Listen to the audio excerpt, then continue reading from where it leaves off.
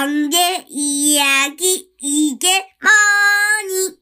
한미정상회담 뒷이야기 하겠습니다. 지난주에 저희가 한미정상회담 열리기 전에 방송을 준비했었는데 그 다음에 이제 한미정상회담이 성공적으로 여당에서는 성공적으로 열렸다 하고 있고 야당에서는 미흡했다 뭐 이런 식으로 얘기하고 있는데 어쨌든 한미정상회담의 뒷이야기 오늘 파니봇의 방송에서 하겠습니다. 지난주 방송에서 저희가 대기업들 4대 그룹 삼성, SK, LG, 현대자동차 4대 그룹이 40조 원 이상 실제로는 44조 원을 투자한다고 이제 한미정상회담에서 나왔는데 그 얘기는 지난주에 저희가 지난 방송에 너무 많이 해가지고 그 얘기는 뭐 이 서두에서 조금만 언급하고 그 밖에 이제 한미정상회담에서 있었던 이야기들을 좀 얘기를 할게요. 지난주 방송에서 제가 마지막 그 멘트를 무슨 멘트였는지 강기민 기자 기억나세요? 마지막 한미정상회담 앞두고 문 대통령한테 제가 한마디 했잖아요. 뭐라고 했죠? 성공적인 회담을 하고서 스가처럼 햄버거 먹지 말고 만찬을 즐기고 오시라고 제가 당부를 했는데 이번에 한미정상회담에서 문 대통령이 바이든 대통령하고 오찬을 가졌는데 햄버거를 드셨나요? 민부장님? 햄버거가 아니라요. 네, 윤재진 부장님. 메릴랜드 크랩케이크라는 음식을 먹었습니다. 이제 지금도 많이 메릴랜드 크랩케이크. 예, 왜냐면 그 그게 워싱턴 DC 무슨 음식이에요? 옆에 그게 그 메릴랜드 주가 있죠. 네. 네, 메릴랜드 주 그 해안에서 많이 잡히는 그 꽃게랑 비슷하게 생긴 이 게. 아니 일단은 크랩케이크가 무슨 음식이에요? 예, 그 게살을 발라가지고 네. 그걸 이제 뭐 빵가루랑 또 뭐 마요네즈, 겨자, 뭐 계란 같은 거랑 섞어가지고 볶거나 굽거나 튀긴 요리인데 그 지역 사람들이 많이 근데 이게 먹는 음식입니다. 제가 사실 이 기사를 썼는데 쓸 때만 해도 크랩 케이크 하길래 무슨 케이크 빵 먹었나 보다 생각을 했거든요. 케이크 하면 우리 한국 사람들은 생일 케이크 무슨 뭐 케이크 하면 웨딩 케이크 네. 빵을 생각하잖아요. 그러면 뭐 빵 먹은 거 아니야? 이렇게 생각을 했는데 여기서 생각하는 케이크는 그런 케이크 아니죠? 케이크라는 개념이 사실 굉장히 넓죠. 근데 여기 그 이번에 먹은 크랩 케이크 같은 경우 그렇게 크진 않아요. 보면 뭐라고 할까, 머핀 정도 크기라고나 할까? 양은 꽤 많지는 않은 것 같은데 이제 이거를. 그러니까 이 음식을 사실은 저 찾아봤더니 우리 뭐 생선가스 같은 음식이더라고요. 보니까 크랩을 빵가루하고 버물려 가지고 튀겼어요. 튀긴 음식이에요. 그러니까 어묵을 피쉬 케이크라고 하는데 그런 정찬 음식이더라고요. 그러니까 햄버거나 그러니까 그냥 단순한 케이크가 아니고 크랩을 잡아서 빵가루를 으깨서 튀겨낸 아주 색다른 음식이었더라고요. 그래서 그거 얘기 계속 해보세요, 윤 부장님. 예, 처음에 크랩 케이크를 먹었던 두 정상들이 그걸 나눴다는 얘기를 들었을 때 저는 어느 정도 이해가 갔습니다. 워싱턴 DC 바로 옆에 메릴랜드 주가 붙어 있잖아요. 거기서 많이 잡히는 그 특산물이거든요, 꽃게가. 메릴랜드가 워싱턴 백악관에서 가깝죠? 붙어 있죠. 워싱턴 조그맣잖아요. 메릴랜드 거기서 많이 잡히는 이 게가 그 푸른색을 띱니다. 이 꽃게랑 비슷하게 생겼는데, 그래서 거기 사람들은 이제 블루 크랩이라고 많이 부르는데, 그래서 거기가 이 메릴랜드 크랩 케이크가 이제 거기서 유래가 됐고, 한국 사람들도 보면 거기는 이제 꽃게 대신 이 블루 크랩을 갖고 간장게장을 담는 걸 제가 봤어요. 블루 크랩으로 그 게장을 담는다고요? 예, 간장게장. 한국인들이. 예. 네, 대단합니다. 예. 그래서 그 바이든 대통령이 크랩 케이크를 접대한 이유가 문 대통령이 해산물을 좋아한다는 것 때문에 그 대접을 했다고 이렇게 기사가 나왔더라고요. 사전 조율을 아무래도 했겠죠. 근데 제가 좀 느낀 거는 좀 양이 모자라지 않았을까. 좀 작긴 하더라고요. 예, 작아 보이죠. 근데 이게 이 음식이 끝이 아니고 이거 이제 메인 음식이었고 별도의 이제 음식들이 좀 많이 나왔던 것 같아요. 근데 별도의 음식 얘기는 기사는 안 나왔더라고요. 그래서 크랩 케이크는 지난주 방송 마지막에서 어떤 음식을 먹을지 기대가 된다 그래서 그래서 이제 이 얘기로 오늘 방송을 시작했는데 자, 오늘 방송에서 또 바이든 대통령이 한미정상회담을 굉장히 많이 즐겼다. 그리고 한국에 대한 배려도 많이 했다. 이렇게 얘기가 나오고 있는데, 강규민 기자. 바이든 대통령이 정상회담 때 문 대통령을 배려를 많이 했다는데, 구체적으로 얘기가 어떤 식으로 배려를 했나요? 뭐 기자들이 이런 정상회담에 갔을 때 좀 난감한 질문을 하기도 하잖아요. 그렇죠. 그래서 한 미국 기자가 문 대통령한테 그 대만 문제와 관련해서 혹시 바이든 대통령한테 압력을 받은 적이 있냐. 어려운 질문이네. 이렇게 좀 난감한 질문을 하니까 바이든 대통령이 이제 문재인 대통령을 보면서 굿럭, 행운을 빈다 이렇게 대답을 했다고 합니다. 웃으면서 잘해봐요. 행운입니다. 이런 식으로. 농담을 하면서 분위기도 풀고. 그랬군요. 그 문 대통령이 답변을 잘 하셨나요? 네, 그래서 문재인 대통령도 이제 다행스럽게도 그런 압박은 없었고, 우리는 이제 대만 해협의 평화와 안정이 대단히 중요하다는 데 인식을 함께 했다고 되게 원론적인 입장을 펼쳤습니다. 잘 넘겼네요. 네. 그 바이든 대통령이 한국의 기업인들에게도 약간 배려하는 듯한 모습을 보였다는데 어떤 내용이에요, 그게? 저 이번에 한국에서 삼성이랑 LG, SK 등 좀 대기업들이 한 250억 달러에 달하는 투자를 하기로 했잖아요. 다 합쳐서 44조 원이라고 하죠. 네. 네. 그래서 이거를 이제 소개를 하면서 관계자들을 이제 자리에서 일어나 달라 이렇게 요청을 하면서 관계자들이 자리에서 일어나니까 땡큐, 고맙다는 말을 3번이나 하면서 이 한국 그 관계자들을 향한 박수를 유도했다고 합니다. 네. 그날 그 백악관 한미 정상회담 자리에 그 최태원 SK그룹 회장 등 이제 삼성바이오, LG, 현대차 이제 이런 기업인들이 이제 참석을 했어요. 사실은 그 최태원 회장 얼굴이 제일 잘 보이더라고. 덩치가 크셔서 그런지 얼굴도 크시고 그래가지고 확연하게 보이던데, 아무튼 그 회장들을 일어나서라고 하면서 이제 땡큐 이런 식으로 계속 연발을 하면서 기업인들 배려했다는 거죠. 저라도 그 정도는 해줘야 될 것 같아요. 투자 금액이 44조 원인데 그 정도 립 서비스 좀 해줘야 되지 않나 싶습니다. 그런데 바이든 대통령이 사실 이 회담 때 정말 약간 지한파가 아닌가 이런 생각이 들 정도로 얘기를 많이 했어요. 한국에 갔을 때 손녀였나요? 손녀에게 딸이었나요? 손녀였나요?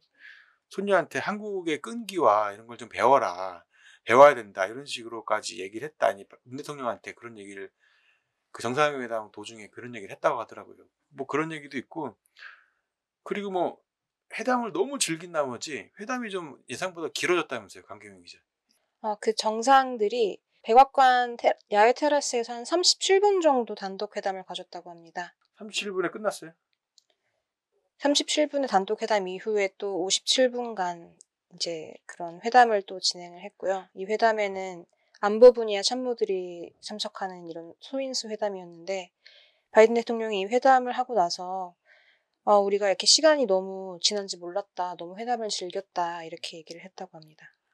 그래서 이제 수행원들이 바이든 대통령한테 와가지고 지금 대통령님 지금 회의 시간이 초과됐다 여러 차례 보고를 했는데, 바이든 대통령이 다음 미팅을 미뤄라 그러면서 이제 문 대통령하고 대화를 더 계속 이어갔다고 하더라고요. 너무 즐겨가지고 너무 본인이 한국에 대한 관심이 굉장히 많은 거예요. 그러다 보니까 보통 정상회담에서는 둘만 하는 게 아니기 때문에 수행원들도 있고, 그다음에 여기 보면 한국 기업인도 가 있고 모든 사람들이 기다리고 있거든요. 거기 시간을 지켜요, 보통은. 그러니까 지키는데 바이든 대통령이 그런 거를 다 좀 밀어달라. 난 문 대통령하고 대화를 좀 더 하고 싶다. 그런 식으로 한 거죠. 그래서 실제 일본의 스가 총리하고 바이든 대통령이 만난 그 정상회담 시간보다도 문 대통령과 바이든 대통령과의 시간이 훨씬 더 길었다고 하더라고요. 그래서 그런 식으로 비교가 됐는데, 그리고 이제 해프닝도 많이 있었는데, 바이든 대통령이 참 재밌는 사람이고 약간 좀 유머스러운 사람인 것 같아요. 정상회담 도중에 뜬금없이 UFO 얘기가 나왔다는데, 강기민 기자 이게 무슨 말이에요? 그 회견을 마무리하려는 순간에 또 한 미국 기자가 그 예전에 오바마 대통령이 하늘에 떠다니는 그 비행물체가 떠다니는 걸 봤는데 이게 뭔지 모른다고 했다 하면서 약간 UFO를 얘기를 한 것 같아요. 그랬더니 바이든 대통령이 여기에 대해서 그럼 내가 오바마한테 다시 한번 물어보겠다 이렇게 약간 웃음을 유도하는 듯한. 그러니까 좀 뜬금없는 질문이죠, 사실. 한미 정상회담에서 왜 UFO 얘기를 물어보는지 그 기자도 참 어느 예, 기자인지 미국 기자들이 좀 그런 게 있더라고요. 아, 그런 게 있어요? 예, 백악관 그 이렇게 정상회담 때 보면 그 정상회담과 관계없는 질문하는 경우가 좀 종종 있었던 것 같아요. 이게 원래 한국의 그 기자회견에서는 상상할 수가 없는 예. 일인데, 그거를 좀 약간 좀 언론의 자유를 너무 많이 주다 보니까 그쪽 간섭 같습니다. 습관적으로 벌어지는 거니까. 그런 것 같아요. 예. 근데 어쨌든 바이든 대통령이 이날 상당히 기분이 좋아가지고 업이 돼 있었어요, 한마디로. 너무 기분이 좋아서 이런 걸 갖다가 그런 거는 나중에 따로 질문해라 이런 식으로 끊을 수도 있는데 재치를 발휘해가지고 기분이 너무 좋으니까 사람이 기분이 좋으면 대답도 좋은 말이 나오거든요. 아, 내가 오바마한테 물어볼게요. 딱 이러면서. 그러니까 상당히 그 정상회담 당시에 바이든 대통령이 기분이 좋았다. 컨디션이 좋았다. 이거를 보면서 저는 그걸 느꼈어요.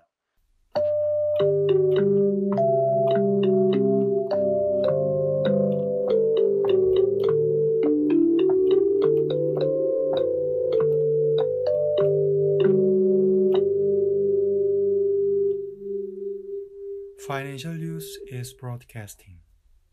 자, 바이든 대통령과 문재인 대통령 간의 만남에서 성과를 얘기를 하는데 성과가 일단 한미 정상 간의 경제 협력, 이게 이번 한미 정상회담의 특징이 경제 약간 협력 같은 경제 회담 같은 느낌이 좀 들었어요. 처음 시작하기 전부터 그랬는데 뜻밖의 성과도 많이 나왔던 것 같아요. 뜻밖의 성과가 백신도 어느 정도 협력을 할 거라는 생각을 했는데, 그리고 뜬금없이 미사일 협력 관련, 미사일에 대한 우리나라에 대한 제한 해제 이런 게 나왔다는데 박종훈 기자 어떤 내용인가요? 이번 한미 정상회담에서 양국 정상들이 1979년도에 맺었던 한미 미사일 지침을 종료하기로 하게 했습니다. 1979년? 예, 몇 년 된 거예요 지금? 42년 됐다고 하는데요. 그때가 박정희 대통령 집권 시절이었죠. 진입 갔다 때. 그때 이제 한국 정부가 미국의 미사일 기술을 이전받으면서 미사일 지침을 맺었거든요.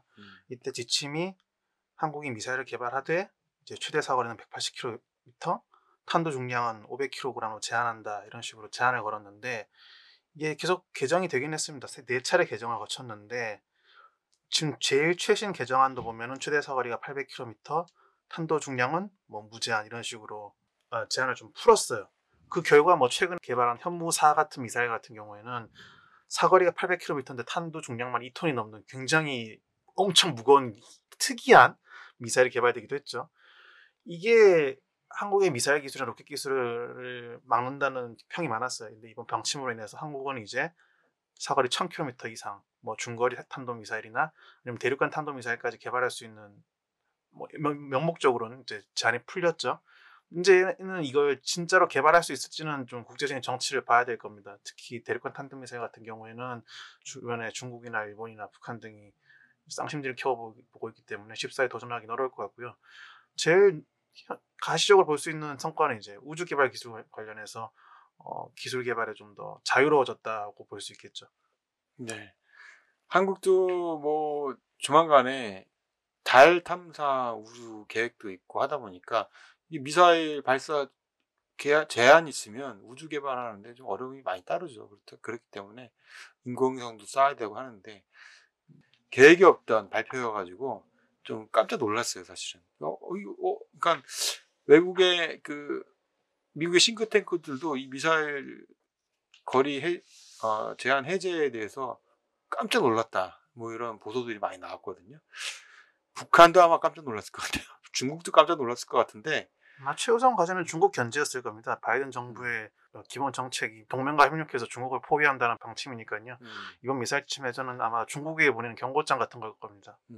그럼에도 불구하고 중국하고 북한이 엄청나게 반발을 하거나 이렇게 전쟁 통포를 하거나 이럴 줄 알았는데 그러진 또 않았더라고요. 그러니까 왜 그런가 싶었더니 북한 스스로도 그렇게 주장을 하고 있거든요. 북한이 미사일을 쏠 때마다 우리는 우주 개발을 위해서 하고 있다, 이런 식으로 계속 얘기를 해왔거든요. 그렇다 보니까 한국이 우주 개발을 위해서 이런 미사일 거리 제한 했는데 너네는 또 북한이 안 돼, 이렇게 말할 수가 없는 입장인 거예요. 그렇다 보니까 북한도 가만히 조용히 있는 게 아닌가 싶습니다. 자, 이번 한미정상회담에서 또 전혀 예상치 못했던 BTS 관련된 얘기가 나왔는데 기사가 많이 쏟아졌어요. BTS 왜 갑자기 BTS 얘기가 나온 거죠, 부장님? 윤재진 부장님. 글쎄 제 추측으로는 아무래도 이제 한국 하면 지금 BTS가 대표를 하고 있잖아요. 그러니까 문 대통령과 만나면서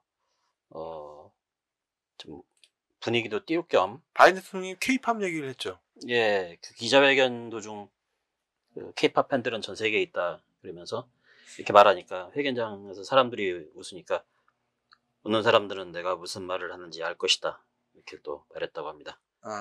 우연치 않게 그날이 또 방탄소년단이 새로운 앨범을 낸 날이었나요? 새로운 영어 싱글 버터를 그날 냈죠. 바다? 버터? 예, 버터. 예. 바다. 한국말로 바다가 한국말로 있나요? 그래서 USA 투데이 그 미국의 유일한 전국 일간지 USA 투데이도 이날이 마침 그 버터가 발표된 날이라는 것에 그 주목을 했어요. 그러니까 어떻게 보면 방탄소년단이 전 세계 아미들을 이끌고 있는 대통령인데 한미 정상회담이 열리는 날 새로운 앨범을 냈다는 게 의도적인 건가요? 아니면은 글쎄요. 일부러 맞췄나? 그러니까 그 발표됐으니까 아마 바이든 대통령이 그걸 딱 기억하고 있다가 그것도 마침 또 만난 정상이 한국 대통령이니까 그거를 청와대에서 빅히트 엔터테인먼트인가요? 그 방탄소년단의 그 기획사가 거기에 한미 정상회담 때 이왕 앨범 발표할 거면 그날에 좀 맞춰가지고 발표하는 게 어떨까 이런 제안을 했을까? 글쎄요. 그거 얘기하면 또 아마 문화 뭐 압력이니 뭐 그럴 수도 있겠다. 좀 그런 건 뭐 자율적인 건데 우연치 않게 그냥 이렇게 정리합시다. 그냥 우연치 않게 한미 정상회담 때 전 세계 그 한국 K-팝의 대통령인 방탄소년단이 우연치 않게 그날 신곡이 나왔다 이렇게 정리를 하시죠. 그렇게 해야 될 것 같습니다. 안 그러면 아미들한테 또 혼날 수도 있기 때문에 임부장이 그래요. 그런데 그 한미정상 즈음에 또 BTS가 세계의 정상들을 이끈다 이런 기사를 윤재진 부장이 쓰셨는데 그게 무슨 내용이에요? 바이든 대통령뿐만 아니라 그 에마누엘 마크롱 프랑스 대통령이 최근 그 언급을 했어요.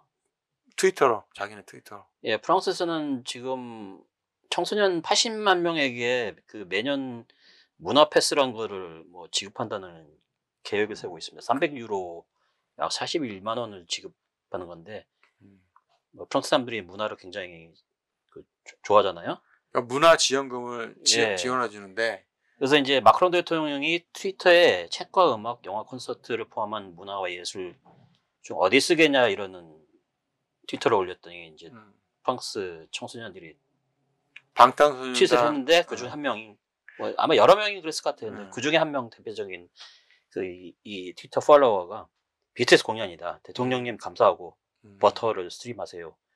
이렇게 답을 썼는데 마크롱 대통령이 또 이거를 리트윗했죠. 그러면서 화제가 된 것 같아요. 예, 그래서 외신들이 또 많이 보도했습니다. 뭐 이번에 한미 정상회담에서 뭐 카멜라 해리스 부통령은 좀 부각은 되진 않았는데 뭐 뒷이야기지만 오늘 뒷이야기를 하기로 했으니까 문 대통령하고 악수하고 난 다음에 손바닥을 이렇게 해리스가 이렇게 쓸어가지고 약간 좀 해프닝 아닌 해프닝도 있긴 했었는데 이 카멜라 해리스 부통령도 방탄소년단의 광팬이라면서요. 암이라고 하던데. 부통령 취임했던 지난 1월 그 트위터 이제 계정을 개설했어요. 그래서 770개 계정을 팔로우했는데 그 중에 한국인 계정은 딱 하나죠. 딱 유일하고. 그러니까 카멜라 부통령이 팔로잉하고 있는 한국인 중에 유일한 한국인이 BTS다 이거죠. 예. 그래서 이제 그때 당시에 카멜라 해리스가 사실상 미국 정계의 바이든 대통령 뭐 제2의 포스트 바이든 대통령이라고 할 정도로 영향력 있는 정치인인데 실세 중에 실세. 바이든 대통령도 움직일 수 있는 실세라는 얘기가 있는데 그 사람이 이제 BTS의 암이라고 하는 소식이 들리면서 화제가 된 적이 있었어요. 이번에는 어려운 주제 할게요. 강기민 기자한테 굉장히 어려운 주제인데 대북 문제 한번 해볼게요. 이번에 사실 한미 정상회담에서 가장 건들기 어렵고 해결하기 어렵고 뭐 결론 내기 어려운 게 사실 대북 문제였는데 대북 문제가 사실 어떻게 결론이 났었죠? 그때 특별한 결론이 없었죠. 네, 이번에 정상회담에서 아직 양국이 대북 문제에 대해서 실질적인 결과를 낳지 못했다고 합니다. 네. 거기에 대해서 그래서 거기에 대해서 존 볼턴 전 백악관 국가안전보장회의의 보좌관이 혹평을 했습니다. 뭐라고 했어요? 그래서 미국은 아직 중국과 북한을 다룰 생각이 없다는 것을 보여주고 이게 전 트럼프 행정부와 실질적으로 다른 점이 없다 이러면서 좀 비판을 많이 했습니다. 그러니까 바이든 행정부가 북한에 대한 접근법을 트럼프식의 또 아니고 오바마식도 아닌 새로운 제3의 방식으로 접근하겠다 이런 식으로 이제 한미정상회담을 앞두고 전에 얘기를 했거든요, 사실은. 그런데 막상 뚜껑을 열고 보니까 우리 북한 전문가인 이 볼턴 아저씨, 코스염 아저씨가 특별한 게 없다. 그리고 아직 바이든 행정부가 대북 정책을 어떻게 해결해야 될지를 모르는 것 같다. 이런 식으로 이제 혹평을 했어요. 혹평 아닌 혹평을 했는데 이 존 볼턴은 대북 정책의 해법을 뭐라 그랬죠? 그래서 뭐 어떻게 하라는 얘기예요? 중국이 대북 정책 키를 쥐고 있다고 얘기를 했습니다. 중국이 키를 쥐고 있다라는 얘기는 사실 한미 간의 우호 관계처럼 중국도 북한과 우호 관계 굉장히 친밀하잖아요. 우리나라도 무슨 국제 정책을 펼칠 때 미국과 협력을 많이 해서 서로 조율을 하거든요. 그럴 수밖에 없고 또 그런데 북한도 마찬가지예요. 북한도 대외 정책을 펼칠 때 중국과 조율을 하고 서로 혈맹 관계이기 때문에 내들 말로는 그럴 수밖에 없기 때문에 북한을 움직일 수 있는 것은 중국밖에 없다. 그래서 중국을 움직여야 되는데 그러한 해결책을 보이지 않는다라고 이제 존 볼턴이 이제 그런 식으로 이제 혹평을 한 거죠. 사실 볼턴의 말이 맞는지는 잘 모르겠지만 거기에 대해서 이제 블링컨 미 국무부 장관은 뭐라고 얘기했나요, 강기민 기자? 요번에 북한 한미 정상회담 블링컨 장관은 북한의 반응을 기다리고 있다고 얘기했습니다. 명확하게 조율된 외교를 북한에 제시를 했고 우린 지금 북한의 반응을 기다리고 있기 때문에 공은 이제 북한한테 넘어갔다고 얘기를 했습니다. 그러니까 공이 근데 배구공이에요, 축구공이에요? 탁구공인가요? 농담이고요. 그러니까 지금 그러니까 우리는 이미 북한 쪽에 공을 넘겼다. 공을 쳤는데 이게 그쪽에서 이제 우리가 서비스를 했으니까 그쪽에서 이제 받아쳐서 이제 공을 우리한테 보내야 되는데 북한은 지금 묵묵부답이죠. 지금 답변이 없어요. 사실은 뭐라고 말도 안 하고 있고 그리고 끊임없이 나오진 않았지만 미국이 특사를 보냈던 것 같아요. 북한과 외교적인 접촉을 했던 것 같은데 여러 번 접촉을 했는데 아직까지 회신을 받거나 그런 적은 한 번도 답변이 없었죠. 없었죠. 답변이 없고 그런 상황이죠. 이런 상황에서 지금 우리나라의 외교는 아니고 안보 국정원장 박지원 국정원장이 지금 미국으로 갔어요. 미국에 가서 또 북한 문제 관련해서 논의하러 간 것 같아요. 박지원 국정원장이 미국 갔을 때 제 생각에는 북측에서도 좀 나오지 않았을까 이 생각이 좀 들거든요. 이게 사실 뭔가 이렇게 회담을 보이는 게 다가 아니어서 서로 이제 밑에서 이제 정보 수장들끼리 만나서 서로 조율을 하고 영화 보면 그렇게 많이 하잖아요. 영화에서도 정보 수장들끼리 서로 만나가지고 술 한잔 하면서 막 얘기도 하고 막 그러면서 어떻게 조율하고 막 이렇게 하는데 박지원 국정원장이 요즘에 움직임이 잦더라고요. 이 사람이 정치인 같아요, 마치. 국정원장이 어디 나갈 때마다 행보를 다 보여줘. 일본 갈 때도 다 보여주고 이번에 미국 갈 때 지금 미국 가 있는데 미국에서 이제 대북 문제 관련해 가지고 미국의 이제 수장들하고 정보기관 수장들하고 만나서 무슨 논의를 할 것 같아요. 그런데 바이든 대통령은 북한 김정은 위원장과 아직까지 만날 계획은 없다고 그랬잖아요. 근데 어떤 조건을 걸었죠? 비핵화를 걸었죠. 비핵화. 완전한 비핵화가 있기 전에는 김정은 위원장과는 만날 계획이 없다고 이제 완전히 선을 그어놨어요. 근데 북한 입장에서는 지금 난감한 상황이에요. 사실 비핵화를 할 수가 없는 상황인데 비핵화를 모습을 그러니까 사실상 바이든 대통령이 큰 공은 사실 블링컨이 공은 저쪽에 넘어갔다고 했는데 공을 넘길 수가 없어. 비핵화를 하고 난 다음에 공을 넘겨야 되잖아요. 이제 상황이. 그러니까 외통수라고 하나 장기로 친다면 그런 상황인데 북한이 어떤 식으로 이게 조율을 할지 중국과 조율을 할지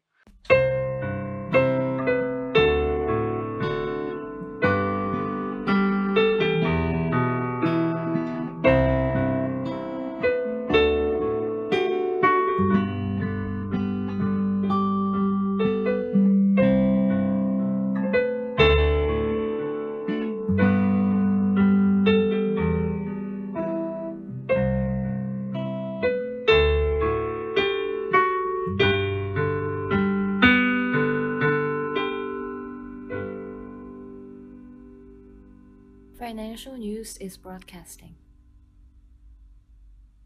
네, 중국에 있는 베이징에 있는 우리 정지우 특파원을 연결해가지고 한미 정상회담 이후 중국 측의 반응에 대해서 한번 들어보겠습니다. 정지우 특파원?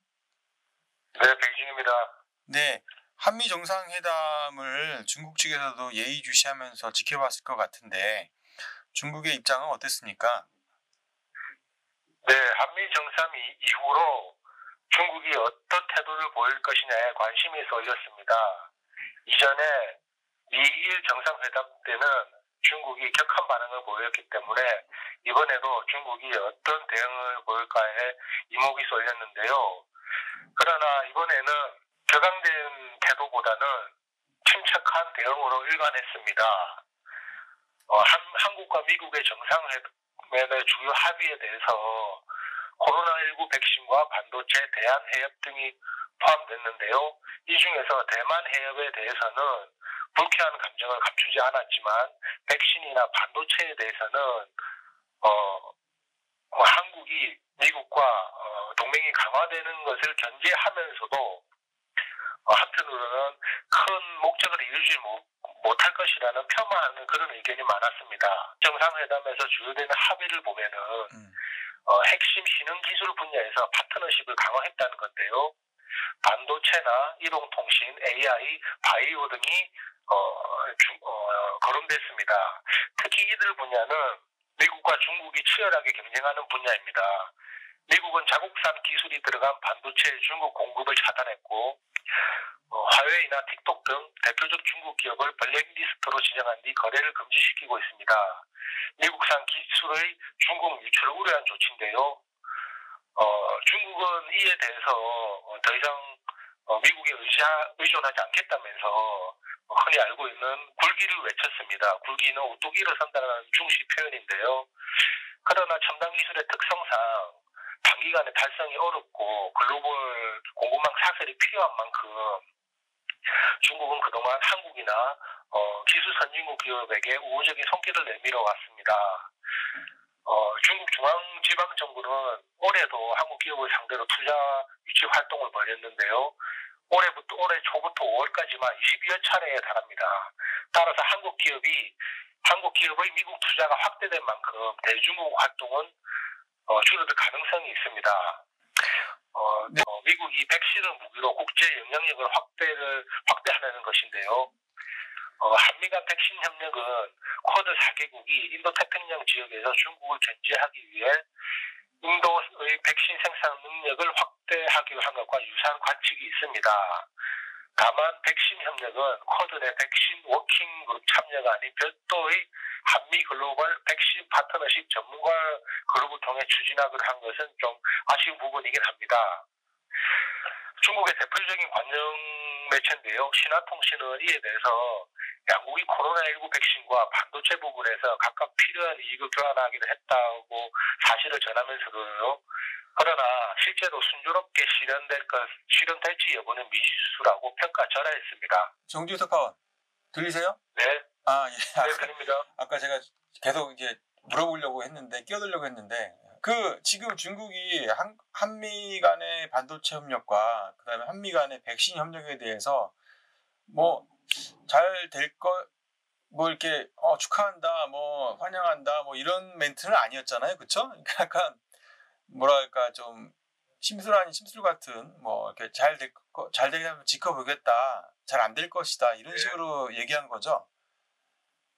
네, 잘 안 될 것이라고 명시적으로 얘기한 것보다는, 미지수다, 알 수 없다, 이런 얘기를 했고요.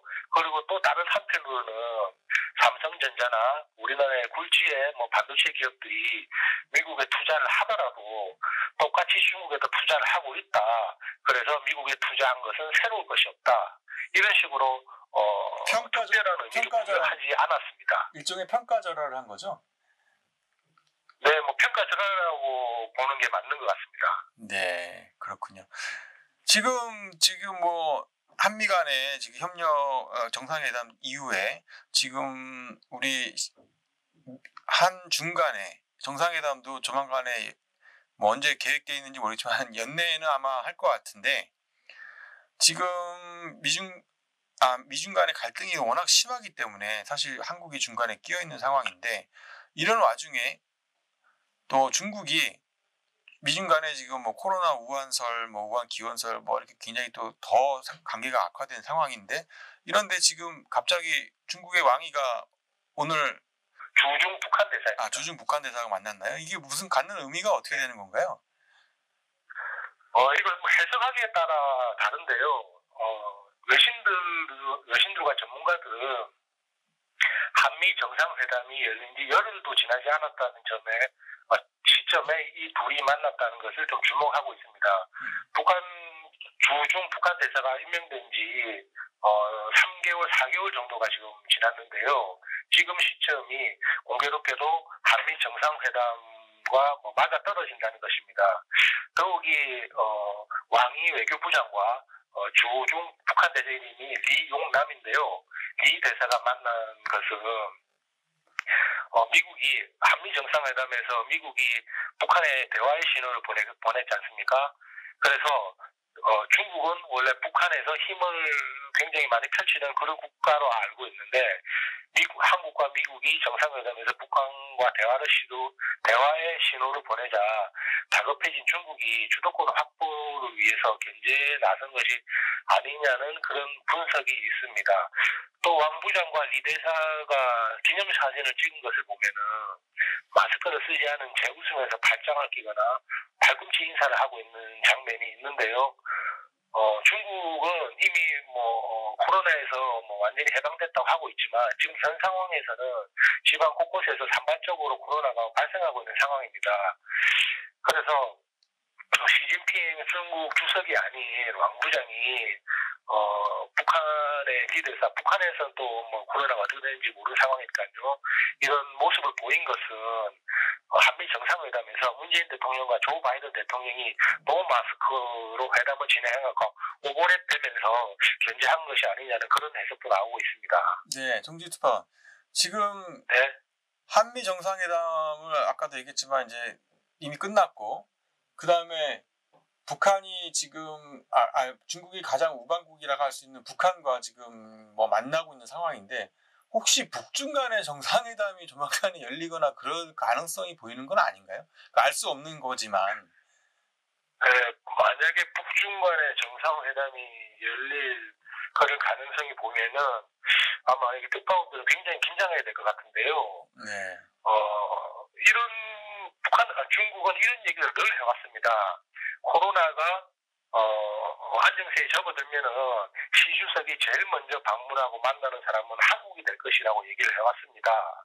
네. 물론 북한은 시 주석이 북한보다 한국을 먼저 만날 때 반발하는 것은 예상이 되지만, 시 주석에 관한 것을 중국이 여러 차례, 한두 번도 아니고 여러 차례 공식적으로 밝혔기 때문에 아마 북한보다는 한국이 먼저 이루어지지 않을까, 그런 관측이 있습니다. 그런데 북한의 김정은 위원장이 중국을 한번 방문할 수도 있잖아요. 시 주석이 북한을 방문한 게 아니라 네. 거꾸로 이제 김정은 우리 문재인 대통령이 미국에 바이든 대통령 만나고 온 것처럼 김정은 위원장이 시 주석을 만났어요. 네, 이거는 뭐 제 개인적인 견해인데요. 네.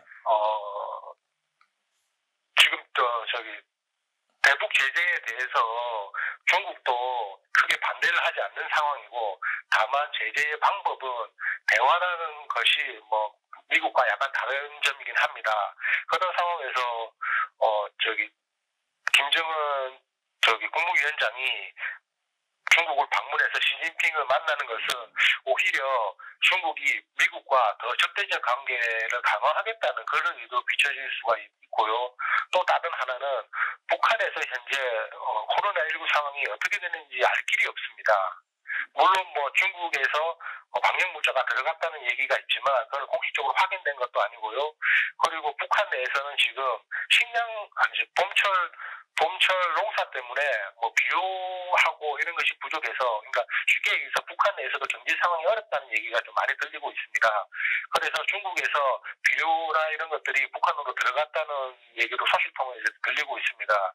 다시 말하면 북한 내에서 경제 상황이 어렵고 코로나19 상황이 어떻게 전개되는지 알 수 없기 때문에 당장은 만약에 김정은 국무위원장이 방문을 한다고 전제를 하더라도 당장은 이루어지지 않을 것이라고 예상이 됩니다. 네, 일단 뭐 깜짝 방문이 있을지 없을지 뭐 그거는 지켜봐야 될 것 같고요. 어떻게 뭐 당장 어려울 수도 있겠고 하는데, 베이징 특파원 감사합니다.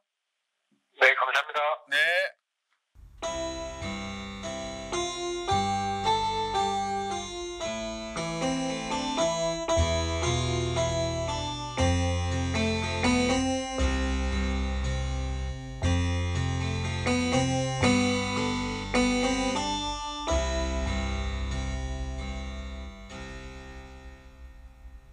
Hello, I'm Donald Trumpy.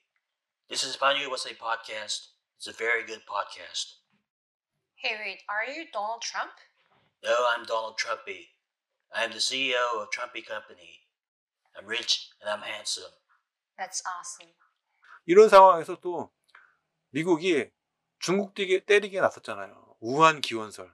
트럼프 정부 시절에 우한 기원설을 제기했는데 바이든 정부가 우한 기원설을 제기하고 나올지는 몰랐어요, 사실은.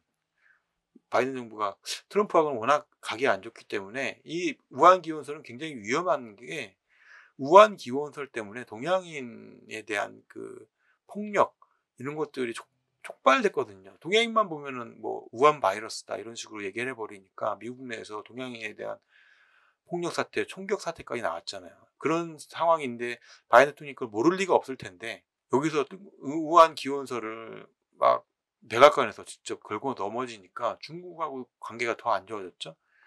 그래서 바이든 대통령이 이거를 몰랐을 리가 없는데 결국에는 바이든 대통령이 90일 내에 미국 정보기관들은 우한 기원설에 대한 해결책을 내라, 답변을 내라, 그걸 공개하겠다고 이렇게 완전 못을 박아놨어요. 90일 이후에. 근데 윤현희 부장님, 미국 정보기관들도 우한 기원설에 대해서 뭐 반으로 나뉜다면서요. 아침에 윤 부장님 기사 쓰신 것 같던데. 예, 내부에서도 좀 회의적인 시각도 있다고 지금 외신들이 지금 거의 보도를 하고 팽팽하다고 있습니다. 하던데요. 예. 반반씩. 뭐 우한에서 실험실에서 나온 기원설하고 자연 발생설하고 이게 미국 정보기관도 나뉘고 있다고 하더라고요. 그래서 그 CNN 등 보도에 따르면 중국 내부에서 폭로를 하거나 그러지 않는 이상은 이건 미국 속에 평생 알려질 수가 없다. 이런 식으로 이제 보도가 하고 있더라고요. 그래서 만약에 정말 우한 기원설이고 중국 정부가 만들었다면 정말 위험한 일이거든요, 사실. 정말 위험한 일이에요. 정말 자칫하면 세계전쟁이 일어날 수도 있어요. 위험한 거기 때문에 팩트는 밝혀야 되지만 그 어떤 식의 뭐 때문에 이게 발생했는지 좀 더 조심스럽게 좀 밝혀나가야 되지 않을까 좀 생각이 듭니다. 네, 마지막으로 한미정상회담과 비교된 미일정상회담 얘기를 할게요. 한미정상회담은 성과가 이렇게 굉장히 좋았는데 미일정상회담이 한 달 전에 있었잖아요. 한미정상회담이 있기 전에 한 달 전에 있었는데 지난달이었죠. 그때만 해도 스가 총리가 전 세계에 있는 정상 중에서 가장 먼저 미국 바이든 대통령과 만난다, 정상회담을 갖는 일본의 총리다, 이런 식으로 하면서 대대적으로 이제 홍보 아닌 홍보를 했거든요. 그래서 뭐 역시 미국의 최우선 우방은 일본이다, 이런 식으로 이제 홍보를 하고 했는데, 이걸 한미 정상회담을 보면서 일본이 더 못한 대접을 받고 온 게 아니었나. 이제 스가가 햄버거만 먹고 왔잖아요. 햄버거 너무 초라해 보이더라고요. 그 장면을 사진을 봤는데, 근데 그거에 대해서 일본 내 정가에서도 너무나 초라한 스가였다, 이런 비난이 많았거든요. 그런데 한미 정상회담이 끝나온 다음에 며칠 뒤에 미국 국무부가 뜬금없이 일본에 대한 어떤 올림픽을 앞둔 일본에 대해서 충격적인 발언을 했다는데, 강기민 기자, 어떤 내용이었나요? 24일 날 미국 국무부가 일본 그 코로나 사태를 좀 고려해서 일본에 대한 여행 경보를 재고해서 금지로 격상을 시켰습니다. 이게 저희 박정훈 기자, 이게 어떻게 될까요? 일본 여행 못 하는 거예요, 그럼 미국 사람들? 그러니까 여행 경보는 국무부 말고도 다른 연방기관에서 내리는데요. 일단 이 경보가 내려졌으니 금지 자체는 아니고 갈 수 있는데 이제 권고사항인 거죠? 권고사항인 거죠, 이거. 행정명령 같은 건 아닙니다. 그런데 이게 일본이 도쿄올림픽을 불과 2달 앞두고 있단 말이에요. 근데 여행 금지, 아무리 공고지만 여행 금지 국무부가, 그것도 미국이 금지라고 이렇게 대대적으로 선포를 해버리니까 일본은 당황스러울 수밖에 없었어요, 정말. 야, 그래서 일본 내에서는 오늘 사실 조은현 도쿄 특파원 연결을 해야 되는데, 조은현 특파원이 오늘 휴가여가지고 연결을 못했는데, 조은현 특파원이 쓴 기사를 보면 일본 내에서 오히려 반기고 있는 사람들도 많더라고요. 이참에 그냥 올림픽 그만두자. 미국 첨단도 참가를 안 할 수도 있고, 올림픽 하지 맙시다. 그냥 잘 됐다, 차라리. 이런 식의 반응도 많았다고 하더라고요. 그래서 뭐 그런 얘기인데, 당황한 건 사실 미국이었어요. 미국이 일본 올림픽 참가를 안 하는구나, 이런 식으로 이제 보도가 막 쏟아지다 보니까 미국이 그 다음날 바로 해명을 했죠, 백악관에서. 네, 그래서 다음날 바로 그 젠사키 대변인이 그 언론 브리핑에서 그 올림픽에 대한 그 입장이 변하지 않았기 때문에, 그 일본이 이제 올림픽 준비하면서 지금 뭐 이런 거 저런 거 되게 많이 고려하고 있는데, 이런 상황도 이해하고 그 바이든 대통령이 미국 선수단의 그런 올림픽 참여를 자랑스럽게 지지한다고 좀 해명을 했습니다. 근데 바이든 대통령의 백악관의 성명이 굉장히 뭐랄까 조심스럽고 뭔가 드리뭉실해. 보면은 우리는 도쿄올림픽에 뭐 참가를 할 것이고, 뭐 이렇게 분명하게 이렇게 써놓은 게 아니라, 자세히 읽어보면 읽어봐도 여러 번 읽어봤는데 무슨 말인지 잘 모르겠더라고요. 그러니까 방역 올림픽을 하는 일본을 지지한다, 뭐 이런 식으로 얘기를 했어요. 그런데 이제 이게 그러니까 되게 두리뭉실하게 답변을 했더라고요. 어쨌든 일본 도쿄올림픽에 우리가 참가를 안 하는 건 아니다. 이렇게 얘기를 이제 부랴부랴 이제 해명을 했죠. 해명 아닌 해명을 했어요. 네, 오늘은 한미 정상회담이 있었던 뒷이야기를 했는데, 오늘 방송 여기서 마쳐보겠습니다. 감사합니다. 네, 감사합니다. 감사합니다.